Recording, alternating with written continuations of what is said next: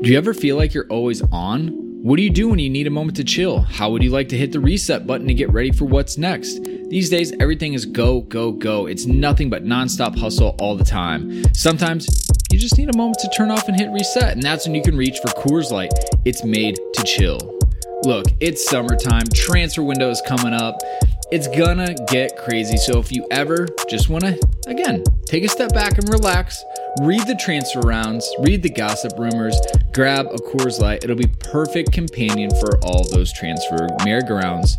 There's only one beer out there that's literally made to chill, and that's Coors Light. The mountains on the bottles and cans even turn blue when the beer is cold. That way you always know when it's time to chill. When you need to hit reset, just open a Coors Light. It's mountain cold refreshment made to chill. Now that it's finally hot in Minnesota, I'm going to be looking for an easy beer to drink, and Coors Light is perfect for that. It's lagered, it's cold filtered, and it's cold packaged. It's, again, made to chill. It's crisp and refreshing as the Colorado Rockies.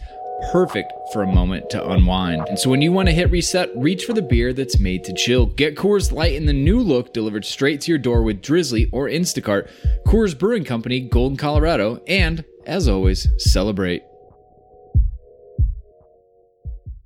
All right, so you're listening to this podcast right now, London is Blue, and guess what? We host our podcast on Anchor.fm. That's right. If you're looking to host your own podcast, this is the easiest free way to get started. This got a content creation tool, allows you to record and the podcast right from a phone.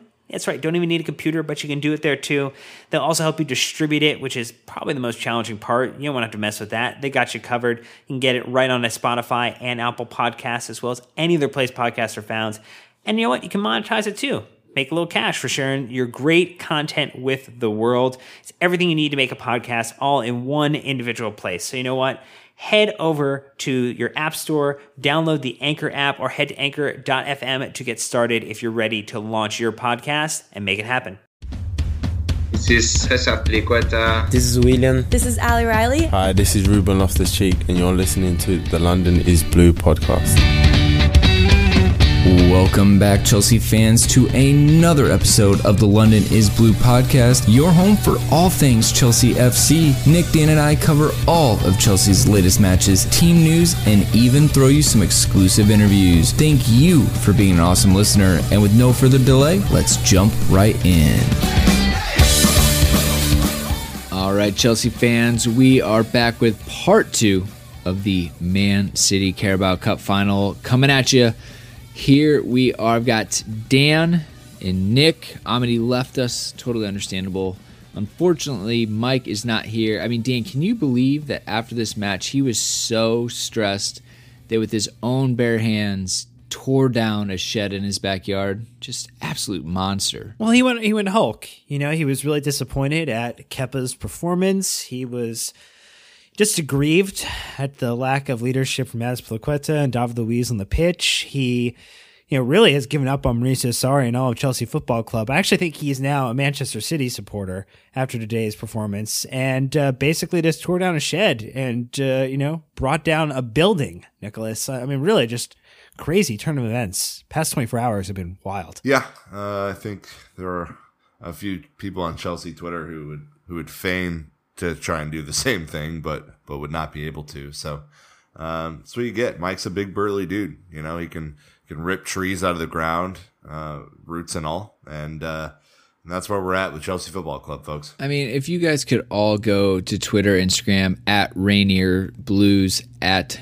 RAINIERBLUES, and just tell him you're thinking about him and hoping he's doing all right.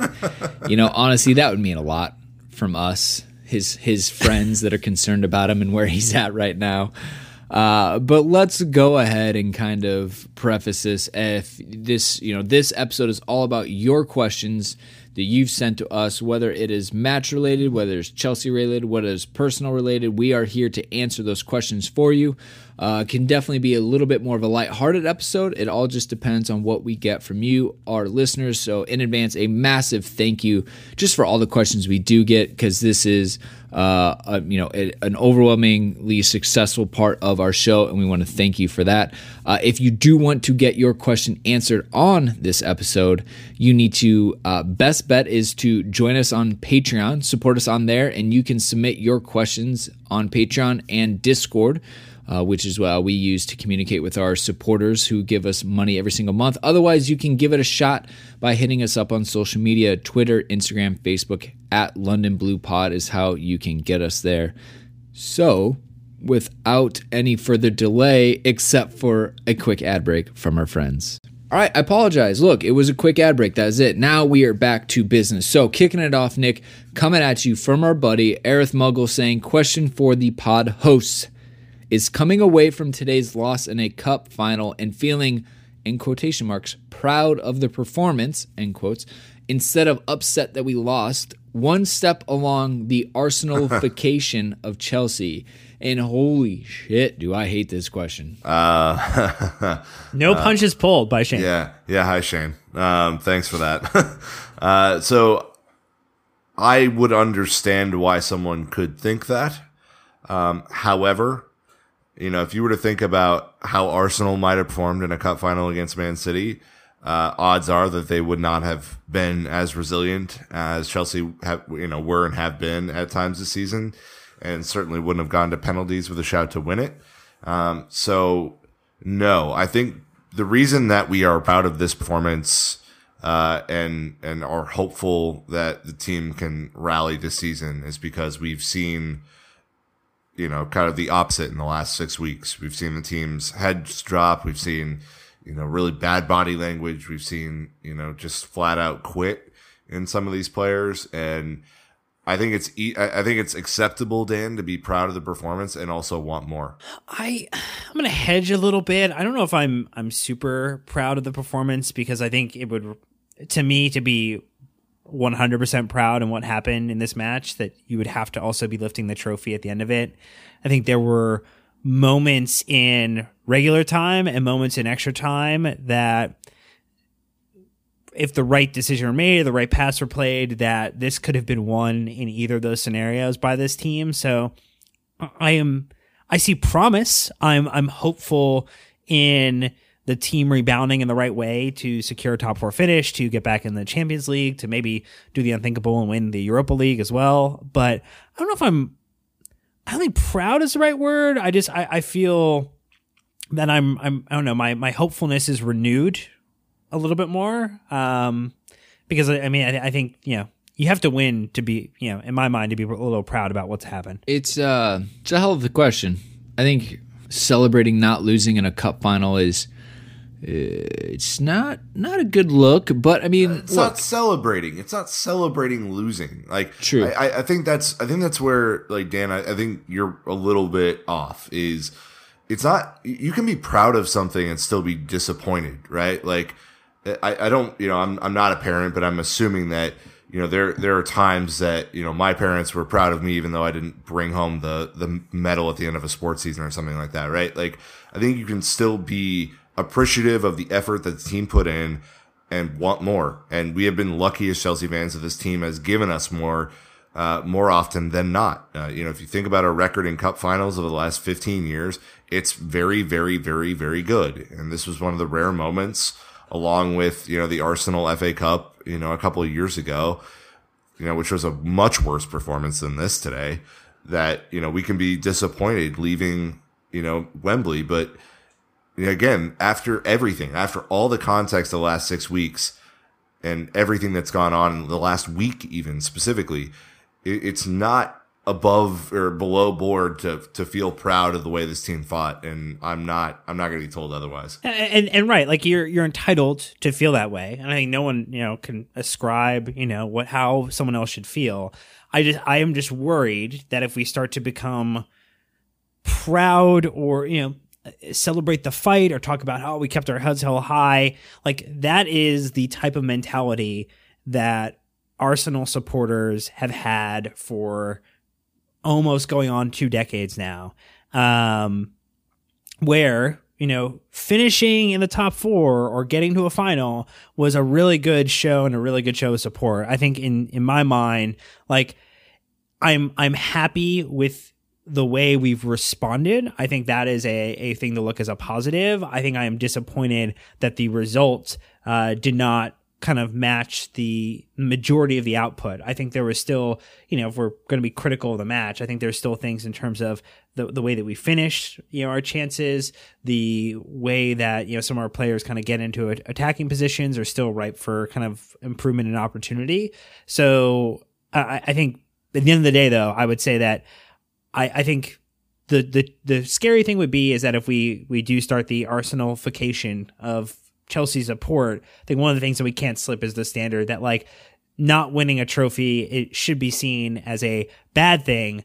Some of the performance on the pitch can be described as a good thing, though. I think you're right that we can delineate between the two, but I would caution not bringing them too close together. Like there should be viewing them a little bit out of each other's orbit. I think that Shane is setting us up for that. That was a loaded question, man, right off the bat. Just brutal. I think context, ripping us apart from the inside. That's what he's doing. I think context is key, man. Like we just lost to City 6-0. Right? I mean, I'm not proud that we lost. It's more of like I'm proud that we didn't get our shit kicked in, kind of a thing. I don't know if that's the same to you, but that's kind of where I'm at. Bucci, our buddy Bucci on Patreon, saying, is Kepa looking like he's worth half of the price tag we paid for him? Whoa. Seriously. Now, let me clarify real quick. We paid £71.6 million for him. Half would be roughly £35 million. So let me give you let's see, what did the Everton goalkeeper go for from Sunderland? He went for probably about 40, I want to say. I think it was about 40, yeah. Pickford, so, obviously, why can't I think of his name right now? Pickford. Yeah. So I just said it. if Pickford's 40, you think Kepa's worth at least 35, Nick? I guess I'm confused as to where this is coming from. I think of all of our starting 11 players, that Kepa's been very consistent this year, and we've talked about him at length on the show. I don't know, Brandon, what you think as the Goalkeepers Union card carrying member, but I think he's played pretty well this season. Of course, there have been some soft goals let in, no doubt about that, but I think he's done a very good job saving the shots that he should. And, outside of the little, tantrum today, I think he's been a model citizen. So I guess I'm confused on this. Maybe I'm thinking about it wrong. I mean, it's kind of a weird situation. So, like, again, context. I was so pissed when Courtois left. Like, great goalkeeper, had his flaws, was a terrible person, but on the pitch, he was a great goalkeeper. Having not a great time at Real Madrid, which is fantastic. It'll piss me off to probably go and win the Champions League, though, because that's what they do. So you got Kepa to come in, and Chelsea paid a boatload of money for him, relatively unknown. Look, I think he's been great, especially when you're looking at changing Chelsea's style. I said this when we signed him. This is a clear indication that they want to build from the back because they bought the furthest back player who had foot skills and essentially could play in the field with them. So, Bucci, I don't know, man. Let us know what isn't going well in your eyes with Kepa. I know he's a little bit short, and Nick said that there's some goals that I guarantee Courtois would have saved, but at the same time, like, he showed consistency, he showed poise, and he's young. I mean, a high ceiling for him. So Brandon, real quick, because I think you would have the best experience to discuss on this. I read one comment, and I forget where I saw it on Twitter, but someone mentioned the fact that they've observed that there are times where he'll get his hands to the ball, but he won't have like the power to kind of like keep the ball out, and it'll kind of roll in. Have you seen that? And like, is that something that's like a coachable behavior in terms of like adjusting or adapting to? Not really. It's more of when he's fully stretched and the ball is kind of creeping in the corner, he doesn't have enough behind it to keep it out. And that is just more of a limitation of his height in that sense. But otherwise, he's fantastically athletic. and can cover most of the goal. But if you think to like the Sturridge goal that went in over him, that would be one that a Courtois would probably save semi-comfortably just because he has those extra inches. Fair. All right, next one up, Akshay saying, great performance with all the heart and grit we've been missing in the last month and a half. Kepa is going to get a lot of ear about what he did, and deservedly so. But do you think many Chelsea fans would have batted an eye if that was Cech, Terry, or Drogba refusing to come off? I'm not seeing it. Damn, this is... Whew, boy, if I knew the social questions were going to be this hard, I might have tapped out. But here we are. I don't know if I would see any of those guys doing that. I don't know. Drogba? Maybe I could see Drogba. Yeah. Cup final, overtime. There've been times where Terry's been hooked, and he's if John Terry can accept the hook, then I think really anyone else should be able to accept the hook when it comes and make their way off the pitch. So if that's the the model we're going to use, then I think it's always in the right of the player to be pissed about it, especially if they think that they had something to contribute, or we're still trying to find their form. Whomever we subbed off for Diabolgi, like obviously they should be extremely pissed. So like just I guess I don't know, Nick. I'm not too nonplussed around it. I think ultimately the best Chelsea players and the ones that we would consider legends would just take it on the chin, and I think would probably have gotten the same stick if they had not walked off the pitch, knowing kind of their commitment to the club. Yeah, I think there was a really good tweet earlier, and I don't remember who it's by, so I apologize for listening to this, and I didn't source you properly. But the question was if that was Jorginho refusing to come off, or Emerson refusing to come off, or how would you feel about it?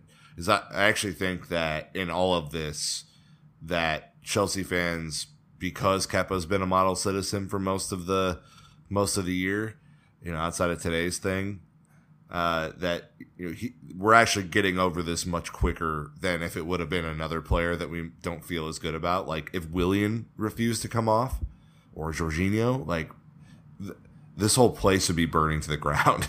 Like it's just, so I think it's a bit of a double standard, honestly. And look, it was a bad look for everybody. It made us look like we were disorganized and not, functioning as a unit, which I hate the most, because the optics of that for Sarri at a time where he desperately needs everyone to buy in are really bad. And I also hate it because we had a really good game up to that point, and this whole thing is taking away from that. But I just don't, I think there's just a lot to unpack, and I don't know what the right thing is. Brandon, I guess? Well, I mean, look, that's the first time I've ever seen anything like that too, right? So it's kind of a crazy one-off weird situation. I mean, you saw a lot of what I would say, like, fans have been around for decades, completely baffled. I think it was Mark Worrell saying what he was kind of whatever about it, and just saying the fans will be here long after both Maurizio and Kepa have gone. And I don't understand that, but I think, as you're saying, the optics of it in the moment, compounded with everything else that is going on, is not an ideal look. As Amity pointed out at the end of the last episode, hey, everyone's singing off the same sheet of music right now, and I think that shows a lot. Who knows what happens for the Spurs match, if Kepa plays or not. I think it'll be a real easy narrative to just say, oh, he is actually hurt after this match, he isn't playing, and there might be some other things behind the scenes. But look, we're never going to know about that. Travis asking, now that Sarri has had a chance to respond and mitigate the damage, do you think Kepa will start versus Spurs, in quotes, if he's fit? It's a huge game, and we'll need his talent. However, I would understand if he needs to be punished. Right, so here we go, Nick. It's a massive 3 points for Chelsea, battling for top 4. It's still Spurs, right? This would really be a huge kick in their nuts to their title challenge that wasn't a thing. But it's a weird situation, like we were just talking about. So if I were Maurizio, or if I were the club, and I think Dan brought this up in part 1, and I'll reiterate. I think you definitely have to fine him. And regardless of if it was an innocent mistake or not, it's still unacceptable, and you can't have a precedent of players doing this. Right. So completely agree with that. There have to be repercussions. Yeah. So and look, he's getting paid enough that that part won't matter. So I'm not worried about that. This is where it becomes tricky, though, because if you're Maurizio and he's fit, he's our number 1 goalkeeper. And he's our number 1 goalkeeper in a game that we desperately need to win. We were there last year when we lost to Spurs at home, and it was a destructive feeling.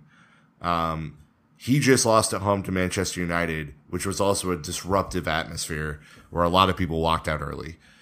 He cannot afford to lose this game in the mission of keeping his job. So I don't know, Dan.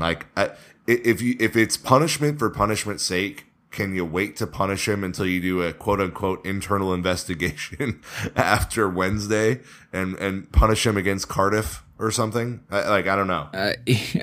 So I think that's added layers. His job is on the edge, Dan, just balancing week to week, day by day. He's either seen as a weak leader and there's player power, or he punishes him and they lose and he gets sacked. What a miserable situation for Maurizio right now. So you're saying it's a damned if you do, damned if you don't scenario, which in bit. that case, nobody wins. So the best thing to do is just find the guy, say that the matter was handled internally and that, all parties now are working forward and moving forward in the right direction, and you play with the best player available. Now, he also was on the ground 3 times nursing his hamstring. So there is the possibility, too, that they go assess him after the match and say that he physically is not ready to go play another 90 minutes of football, which could be realistic for several of the players that played in this match. But, yeah, I think you have to play with your best players. I think you handle it via fine and you send him back out there with some pretty stern words and go forward. And he put out a statement. Maurizio said stuff. In my mind, it's done. It's closed. As much as people are going to want to recycle it for the next week or so, that's up to them to do that. But the club and all the players and the team need to just be focused on the same goal, which is going and absolutely wrecking Spurs and claiming 3 points. Three points. What is 3 points? No, I'm kidding. We haven't gone that long since we've won again. But man, there's nothing better than getting back to form with Spurs. JT talked about it on the Sky Sports broadcast, saying, if you win the Carabao Cup, it can really propel you onto other things this season. And what's City going to propel to? The quadruple? Great, awesome, super pumped for you guys. But Chelsea, it obviously would have been top 4. Marco again, Worrell saying that Chelsea only win trophies in 2, so that would have meant that they were Europa League.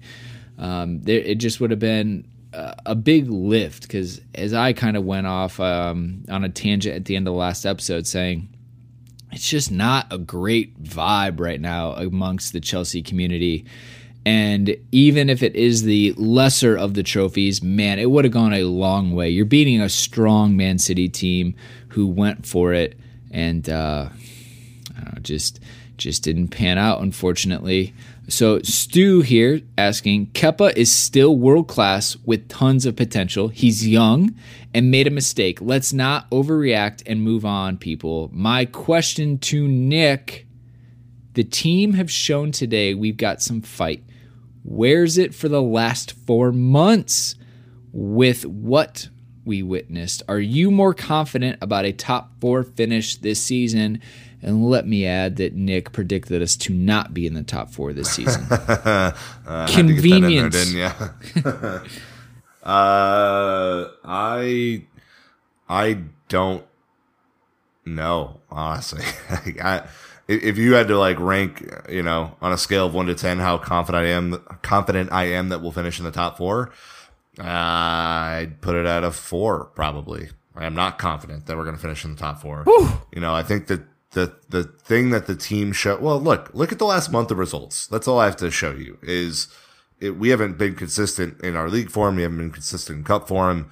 You know, the Europa League playing against, as Dan put it last week, and I cringe saying it again, Marsh Malmo was, was fine, but they're a bad team that hadn't come, or that had just come off of 2.5 months off.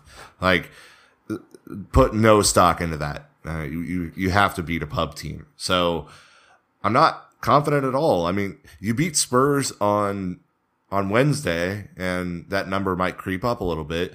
But all of this is to say that Sarri has to, in every single match through the end of the season, win in the league. Win in the league. Win away at Liverpool, win away at Manchester United, win at home to Spurs. All of these things must happen. And Dan, are you confident we're going to do that? Yeah, Dan. Yeah, Dan. Friggin' Dan. I think the magic of this season will end up with us somehow stumbling and bumbling our way into a 4th place finish, which I will say I did think at the beginning of the season. And if we hadn't lost some ridiculous games throughout this season to Bournemouth, for instance, we probably would have been contending, in the 1-2 spot here.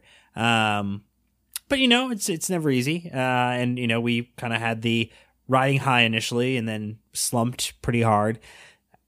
I think we'll find a way. And I think you look at the injuries starting to mount up a little bit now for Manchester United, because they've been playing the same exact lineup for about a month and a half straight. And surprise, people get injured and they can't continue. I think Arsenal are also kind of hit and miss right now. They play good one week and they play poorly another.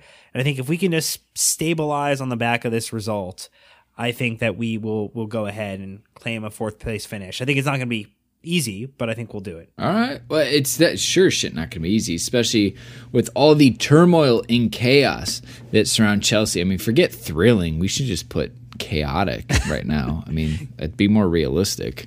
Chaotic since 1905. Hey. Well, never mind. I'm not gonna jeopardize that relationship, Dan. Hari saying Barkley had a much better game this time against City and recycled possession quite well. He still doesn't play a forward ball as much, which is a big problem in a midfielder that relies on him for creativity. Is it too crazy to suggest playing Eden Hazard there and playing Cho on the wing? Hazard is great in bringing the ball forward and retaining possession well. Many will call this ludicrous, but it might resolve some of our attacking woes by connecting the backs to front line in possession. I mean, look, Eden Hazard running with the ball in space is magical. That's like the key of every manager. We've seen him try to play behind a front three. We've tried to see him try to play behind strikers. Almost, I don't know, though, what the best kind of way to get him there is. I think that if he's in the midfield, though, and having to turn away from pressure a lot, that's the hard part, because if he starts in the midfield, he has to go north-south a lot, whereas if he starts on the wing, he can just go north, right? He doesn't have to turn. He will get the ball with his head up.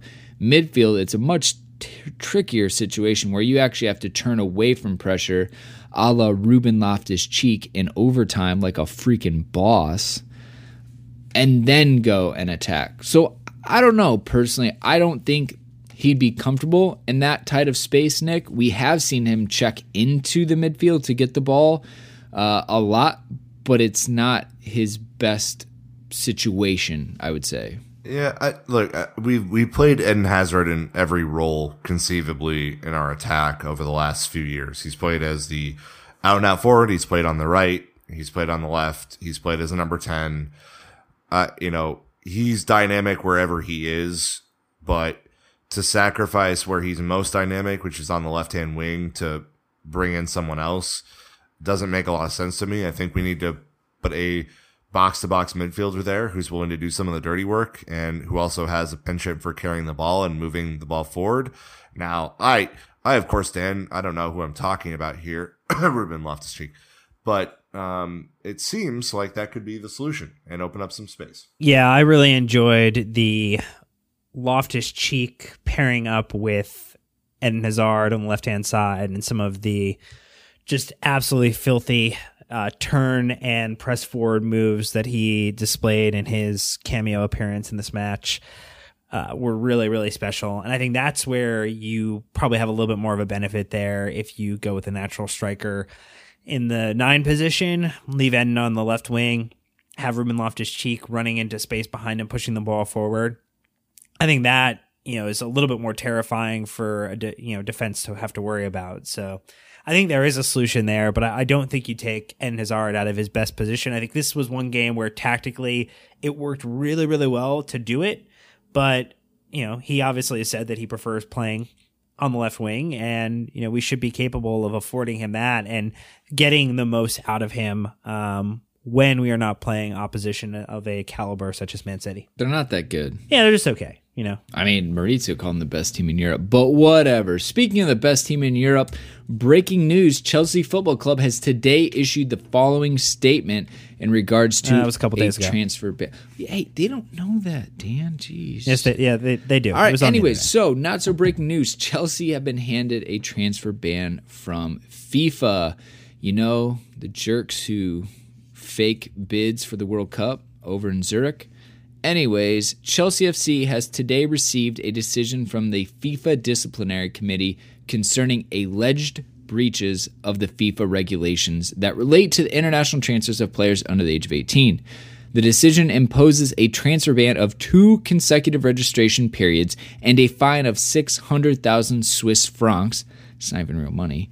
Chelsea FC categorically refutes the findings of the FIFA Disciplinary Committee and will therefore be appealing the decision. The club wishes to emphasize that it respects the important work undertaken by FIFA in relation to the protection of minors and has fully cooperated with FIFA throughout its investigation. Initially, Chelsea FC was charged under Articles 19.1 and 19.3 in relation to 92 players. We welcome the fact that FIFA has accepted that there was no breach in relation to 63 of these players. But the club is extremely disappointed that FIFA has not accepted the club's submission in relation to the remaining 29 players. Chelsea FC acted in accordance with the relevant regulations and will shortly be submitting its appeal to FIFA. Again, I only kid about the Swiss francs if we have any listeners out there in Switzerland. But let's get into it a little bit, Dan. So the crazy thing, first off, 2 transfer bans related to 92 players under the age of 18. Just in general, that is a ton of players, but I believe this goes back to 2012 because everyone is talking about the signing of Bertrand Traore specifically. Apparently, you can only sign someone under 18 to 3 years, and he signed a 4.5 year. It gets a little murky as we get there, but our friend Jake Cohen has a little bit of context and historical evidence to go off of. Yeah, well, I think the first thing is 19.1 is just that international transfer players only permitted if the player is over the age of 18. Right now, clubs in the European Union can actually register 17 and 16-year-old players as a part of like an agreement, but that is also under jeopardy depending upon how the UK or England leaves the European Union as a part of Brexit. And then 19.3 is that basically it cannot apply to any player who's been previously registered with a club, is not of a nation of the country in which he wishes to be registered or she wishes to be registered for the first time, has not lived continuously for at least the last 5 years in said country. So, if you're getting a player who is basically just moved to England to then register immediately, that could be found in violation. If you're of a foreign nationality and you get registered that way, so again, like it's not a matter of that, like it's all clerical, like it's all down to, did we do the right things at the right time in getting players into Chelsea? And they're saying that with about 29 players, so about a third of these players that they audited, we were in jeopardy or violation of. Now, our friend Jake, Legal Eagle, said that Chelsea obviously are going to appeal the ban. The appeal goes to the FIFA Court Appeals Committee, and they review it first. And then if necessary, it would actually take another appeal, which would go to the Court of Arbitration for Sport. If you think about like a year and a half, 2 years ago, Real Madrid and Atletico Madrid were both subject to similar bans. Real Madrid actually got theirs fully overturned. Atletico Madrid got theirs reduced going through those periods.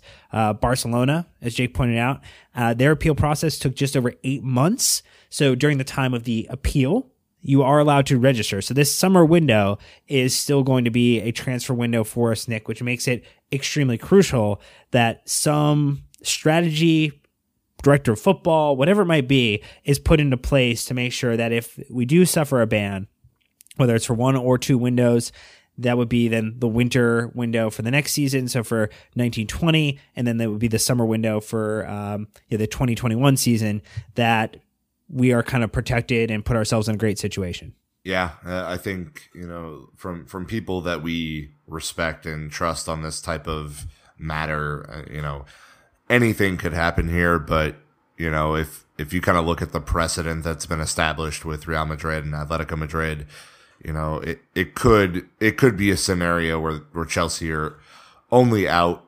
from, being able to do transfer dealings for the winter window, heading 19 to 20. So that obviously that's, I think, what we're hopeful for. That's kind of best case scenarios. We get it reduced by one transfer window and are able to do business in both summers.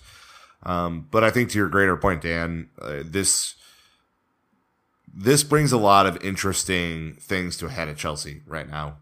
One, we obviously don't know kind of what the future of our managerial situation or playing style situation is going to be. So that's like a big thing to take care of.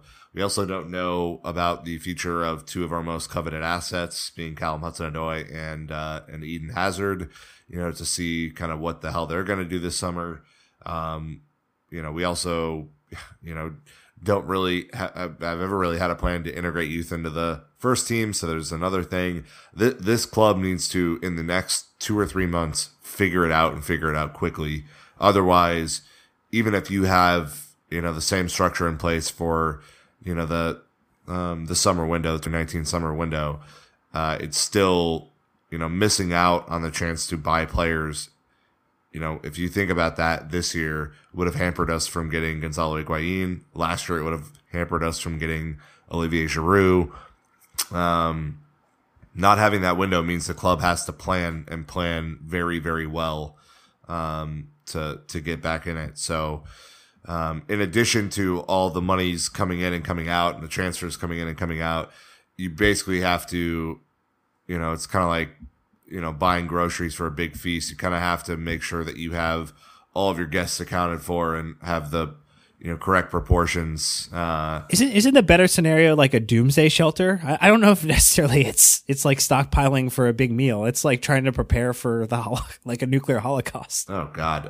No, I'm not that dark about it. So anyway, yeah, like it's essentially just planning, right? You have to have a plan. And if you're going to miss out, Brandon, on a window or 2 windows, you better be damn sure that the players that you have at your disposal are going to do the job for the next 2 years. I mean, no big deal, right? We just bring all 47 players back on loan and promote all 37 academy kids, and life will be great for Chelsea. I even heard a pundit, I can't remember which dumbass said it would be good for Chelsea to go through the ban so that they can promote their youth. Well, it would just be good in general for Chelsea to promote or identify the right youth players to leak into the squad at the right point in times. I think the ban, ultimately would just force our hand in that capacity. And I mean, I think a couple things also have to happen too, right? So I think, we need to figure out what players we should be selling that we're not going to continue to play or use anymore. Super sub Zappacosta potentially be one of those. Danny Drinkwater, if you could find someone to take on the wage, and a couple other players would be, ripe for kind of moving them on permanently. And then you have to figure out, like, where are you going to spend? And you're going to have to do something similar to Kepa, where you go maybe a little younger for the type of player. Instead of going for a Mario Icardi, who's, 25, maybe you go for like a Luka Jovic, who's, 21, 22, so you get that, kind of potentially can spread your resources around, and then find the right youth players like a Reece James, like a Mason Mount, bring them back into the first team, as a part of the rotational or squad depth. And I mean, you're ultimately, Nick, I think, going to potentially lose someone like Eden Hazard, and hopefully you keep Callum Hudson-Odoi happy and keep him retained at the club, because, very quickly we could also find ourselves needing multiple wingers, which is, again, you don't want to go into this transfer window operating at a massive deficit of needing to, replenish multiple positions like in every key area across the pitch. You know who plays the most youth out of their academy? Leicester City. How's that going for them? Very good, as they just fired their manager today. Yeah, look, this is a mess. Like, don't get me wrong. Like, a transfer ban for a club that has relied on transfers for the last 15 years is not good. I think that, as you look at the Atletico Madrid and the Real Madrid and the Barcelona and, other clubs who have been banned from transfers by FIFA, they all had really strict management structures in place to handle this. And they all had, some academy players who rose through the ranks, to make it. So it's going to be really interesting to see what happens. But the great irony in all of this, and there was a lot of hot takes on Twitter after this was announced on Friday. The great irony about this is that Chelsea are getting banned from making legitimate transfers because they signed youth players that they were never going to integrate into their system. I mean, really? I mean, that's what it is. So, selling Bertrand Traore for £10 million, 2 years ago doesn't really make up for this, right? Like, it makes no sense. So, there's a lot at play there, but it's a mess for sure. I think that you can be somewhat comfortable knowing that we have a good core of young players as well. If you think of like a Rudiger and Christensen, even an Emerson and Alonso, they're not old. Jorginho could easily survive the 2-year window. Players like Ruben, and who knows what Kovacic is going to do, but Barkley is still young. Obviously, Gonzalo Higuain is not, But I think that, you would definitely have to look at reinforcing your attack with young players. Callum Hudson-Odoi is a great fit. That's why you look at potentially parting with Eden Hazard so you can get a striker, a couple wingers. Who knows what the formation manager will be like through all this, but I felt good knowing that we had a really good group of young players in the core. Again, I don't know who I was listening to. I think it was the BBC again, and they were just like, transfer ban be terrible for Chelsea. They have an aging squad. And I was like, no, not really. Actually, we surprisingly have a bit of a young squad, just a lot of experience. So we'll have to see how it goes. But anyways, run a real quick ad break, and then we're going to talk about Spurs when we get back. All right, so the next match, as I alluded to, will be Spurs in the Premier League. It's going to be going down. I'm not looking forward to this. I'm just going to be honest with you guys. At loyal_CFC_UT Kendall saying, what does the team need to do to forget about the final 5 minutes of the match and focus on beating Spurs? Damn, these guys are going to be exhausted. They're going to be depleted. Again, you've got just over 48 hours to get over this Kepa sorry gate, whatever it's going to turn into, if anything. Like, this is like the worst case scenario right now coming off this match. Yeah, it's not great. It is not the great kind of transitionary standpoint that you want to go into. I think if you come in after winning the cup, you're riding high, you feel that you could double down on taking that excitement and the success and rolling that into a difficult midweek match. I mean, if you could have won it in regular time or even extra time, you would have put yourself in a position to be a little, save yourself a little bit more stress and anxiety heading into it. But ultimately, it is a must-win game, Nick. I think for a lot of reasons. It's a must-win for Mauricio Sarri, potentially for job security. It's a must-win for the club to keep combating for a top four. And I think for the players, they have to show up. And I think, for them to show that, to know that they're capable of doing it, I think, they have to, want this just as much as any other match that they played this season. Yeah, I mean, your hope is, especially after we beat Spurs in the Carabao Cup, on the road to this final, is that this team is fired up. Of course it's going to be tough. Of course they just got done with a grueling final. Of course, some of our best players put in everything and didn't get the reward for it. But this is Spurs at home. We were fortunate or unfortunate enough to be there last year to understand what that atmosphere is like. The fans, it's our plead to all of the fans that are there, where I'm pleading that the fans pick up these players. I know it's not been fun, and far be it from me to tell, home supporters how to act. But if there was ever a time for the home fans of Stamford Bridge to bring it and to lift this team on their shoulders, it is against Spurs. And, win this match and you're firmly back in this top 4 race. Lose this match and, you can see things coming unraveled pretty quickly, more than they already are.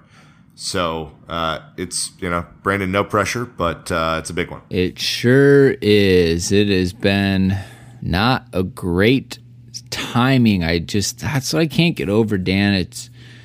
That was really unfair of these scheduling gods. And obviously when you make some cup runs, you have to move the schedule around a little bit. So I don't know. I mean, I sound pretty down. I sound pretty pessimistic. But what about you? I think we're going to be tired, which is a problem.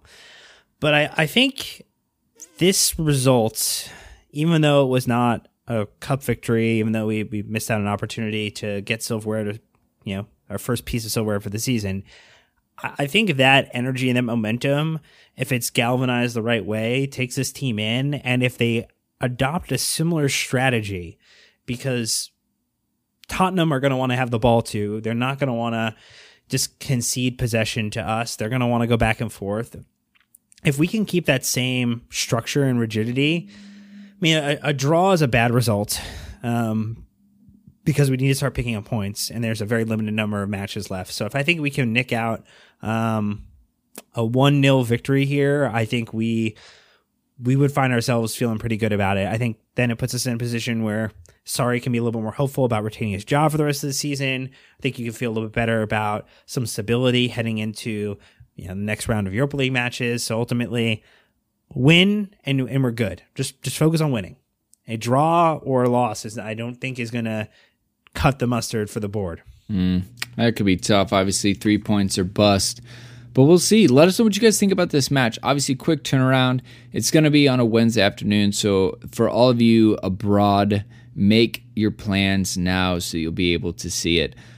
But look, no rest for the wicked. We're back at it. Hopefully, there won't be too much time to dwell on the last-minute loss to City. But, hey, the season stops for no one. It is good to kind of get back in it, and hopefully we can get the result we all want for Spurs. So that's going to go ahead and do it for this part 2. Again, if you haven't listened to part 1, definitely go back. Amity joined us. Fantastic episode. As always, Nick and Dan, a huge thank you to you guys for being here. But anyways, that is going to wrap it up. Please get in touch with us on social media. We are happy to continue this conversation throughout the week. Email as well. But look, that's it from us. We got to go. It's been a good run. Look for more content from us throughout the week. But you know what? Until next time, Chelsea fans, you know what to do. Keep the blue flag flying high.